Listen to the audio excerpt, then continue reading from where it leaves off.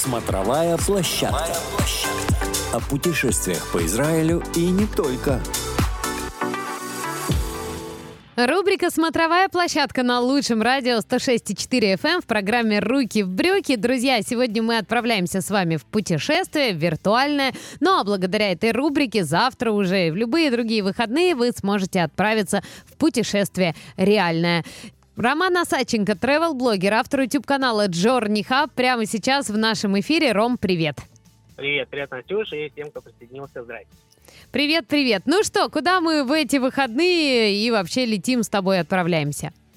Мы сегодня опять, как и в прошлый раз, и как еще будет в следующий раз, у нас очень-очень необычное место. И да, там опять идеально прятаться от нашей незаканчивающейся жарище. Называется это чудо Накик Ха-Шахор и переводится как «Черное ущелье». Тем более, что сейчас еще август только начинается, а значит, основная жара еще только впереди.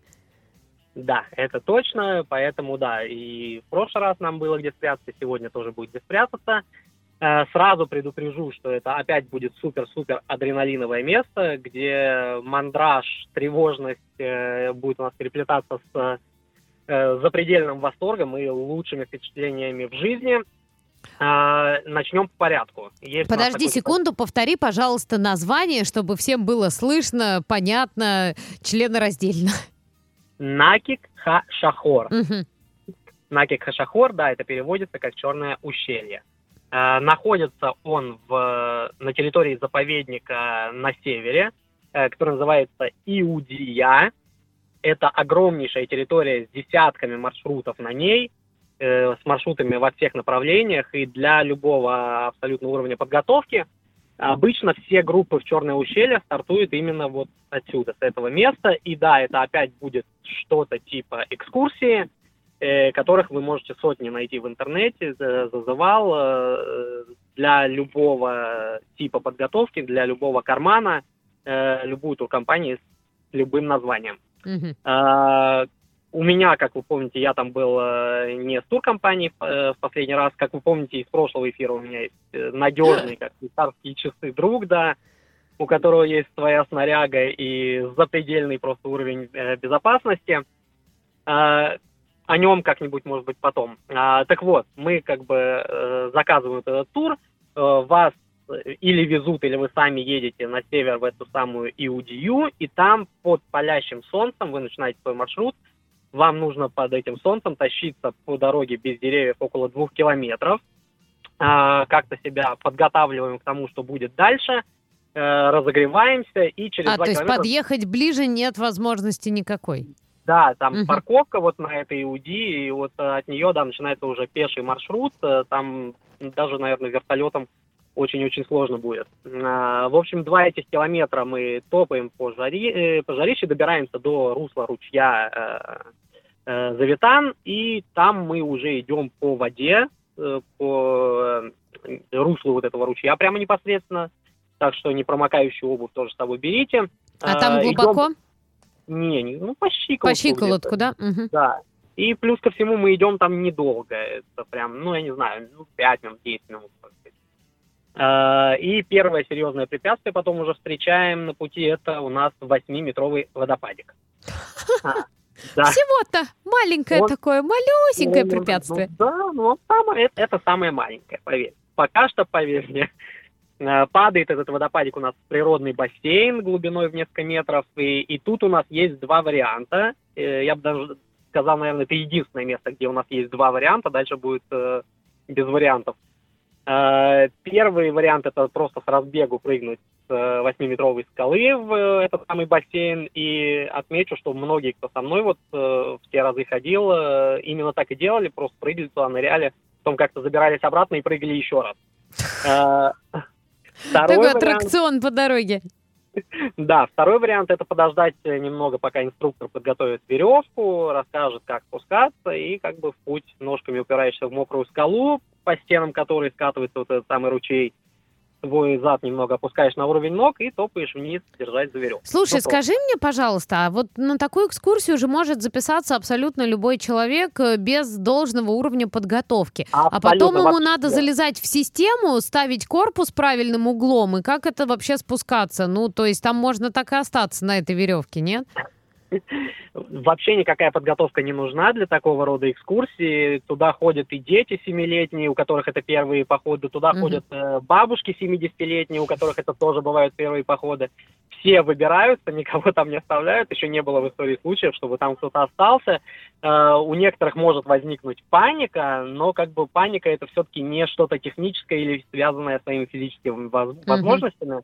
Там на месте, в принципе, рассказывают, техника там довольно простая, ничего сложного нет, да, там показывают тебе, где браться рукой, под каким углом, да, стараться там опускать свой зад и как упираться ногами. Больше половины, понятное дело, что не соблюдают все эти рекомендации. Висят как сардельки на страховке, их спускают. Да, там же помимо того, как ты сам себя на этой веревке держишь, в прошлом эфире, помнишь, я рассказывал, что есть еще страховочная веревка, с которой тебя практически полностью спускает инструктор. Окей, хорошо. Все, не переживаю за неопытных туристов. В общем, да, ждем, когда все это инструктор провесит, вас благополучно спустит, там вы уже ближе к этому бассейну себя от карабина отстегиваете и плюхаетесь в этот бассейн, сразу отплываете в сторону. Вот да, еще одно предостережение конкретно по Черному ущелью. Вам нужно обязательно уметь плавать. Это единственное, что требуется, когда вы туда записываетесь. И да, вот получается такой у нас аквапарк 18+, без смс-регистрации. Спускаемся, да, в общем, по этому бассейну мы отплываем чуть в сторону, и там же сразу узнаем, что вот на этом же месте нас ожидает уже сразу следующий спуск. Он уже будет на 20 метров, а не на 8. И вот тут, там уже не прыгнешь просто так с водопада. И вот тут уже, да, конечно, не прыгают люди. Чаще вот именно в этот момент людей начинает охватывать паника. Потому что ты как бы зажат между страхом спуститься вниз или остаться между вот этих двух водопадов ни туда, ни сюда навсегда. Признать, конечно, идея... Обратно, в обратную сторону пойти нельзя, правильно? Да, веревка с тобой, все, это же для следующего водопада веревка. Окей. Да. Ловушка для родителей. Так, ну... Ну, в общем, остаться там тоже идея не самая плохая, потому что какой там вид, это мамочки, это просто невозможно забыть. Но если вы справились со своим страхом, а справляются тоже все, спустились по этому 20-метровому водопаду, вы подходите к самому главному испытанию. Это третий и последний водопад. Он у нас еще больше, там большой, 25 метров по отвесной скале, где ближе к вот этому бассейну внизу ты не дотягиваешься ногами до скалы, ну и просто в свободном таком подвешенном состоянии находишься где-то, ну, я и многие делали как, там, где-то на 1,5-2 метра над бассейном, просто отстегивались и как с вышки летели, да, плюхались в бассейн. Всем было весело. Если вы думаете, что вы не справитесь, то я, да, вот уже рассказывал, что ходят там все и справляются, не пугайтесь этих там размеров, 25 метров, 20 метров. Все через это проходят, все справляются. Главное испытание – это просто перебороть свой страх, и там ничего такого страшного нет. После водопадов этих всех это тоже еще не конец. Потом вы идете опять по каменистому руслу ручья, где-то тоже по щиколотку, еще около 3 километров, но уже по зарослям, где нет солнца, там все в тенечке, все прохладненько, красиво. Через эти заросли пробираешься, все рукой там отодвигаешь, чувствуешь себя по каким-то амазонским джунглям первопроходцам.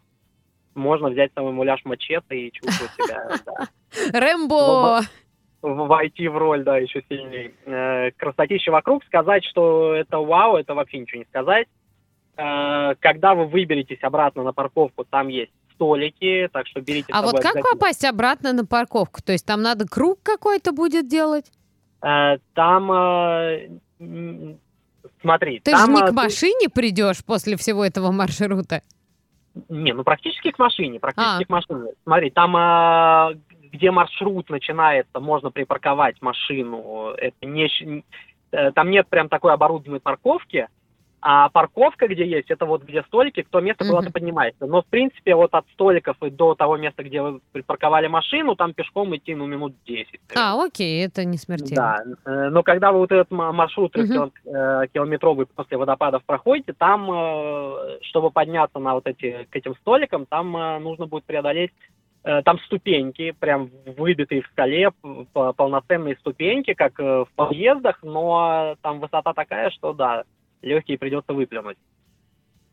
Что еще я не рассказал? Про столики, да, что там можно взять с собой, не можно, а нужно обязательно взять с собой перекус, потому что после всего пережитого вы будете счастливыми и голодными, и там любая еда покажется пищей богов. Кто умеет коптить туну по-армейски при помощи туалетной бумаги, знаете, это то самое место, где самое время это использовать, этот навык. Вот чувствую, нам нужна отдельная программа для этого рецепта. Я думаю, у нас все впереди. Слушай, Ром, скажи, пожалуйста, вот все, я это послушал, то есть нужен с собой рюкзак, какая-то сменная обувь, какое-то определенное снаряжение с собой иметь. Что брать? Рюкзак с перекусами можно оставить, в принципе, в машине, он прям по маршруту не понадобится. Если и он промокнет. Какой-то водонепроницаемый мешочек, можно его с собой взять, они, в принципе, недорого стоят, у меня всегда где-то там валяется, даже если я просто выхожу в место, где не должно быть воды, он на всякий случай лежит. А так, да, туда положить телефон, опять же, чтобы фотографироваться, а то никто не поверит, что ты там был. Да, не снял, значит, не был. Да, так, в принципе, ничего особо не требуется. Обувь специальная тоже не особо нужна, можно и в обычных кроссовках ходить, которые не жалко промочить, которые не жалко будет потом выкинуть. Но шлепками лучше не рисковать, правильно? Со шлепками нет. Но была у меня история, когда я там был, у нас мальчик пошел в какой-то плохой обуви, и когда мы уже практически дошли до первого водопада, у него эта обувь порвалась. Назад он вернуться не мог, вперед двигаться тоже не мог. Я у родителей его взял ключи от машины, и прошли мы на тот момент метров 40. Пришлось бежать обратно, весь этот маршрут, 2 километра обратно, 2 километра возвращаться, там, в чужой машине искать обувь, непонятно, где она там тоже лежит. И в итоге, да, весь этот маршрут я туда-обратно где-то минут за 20 сбегал, но выплюнул все, что только можно выплюнуть. В общем, Роман Осадченко — любитель экстрима, причем по полной программе.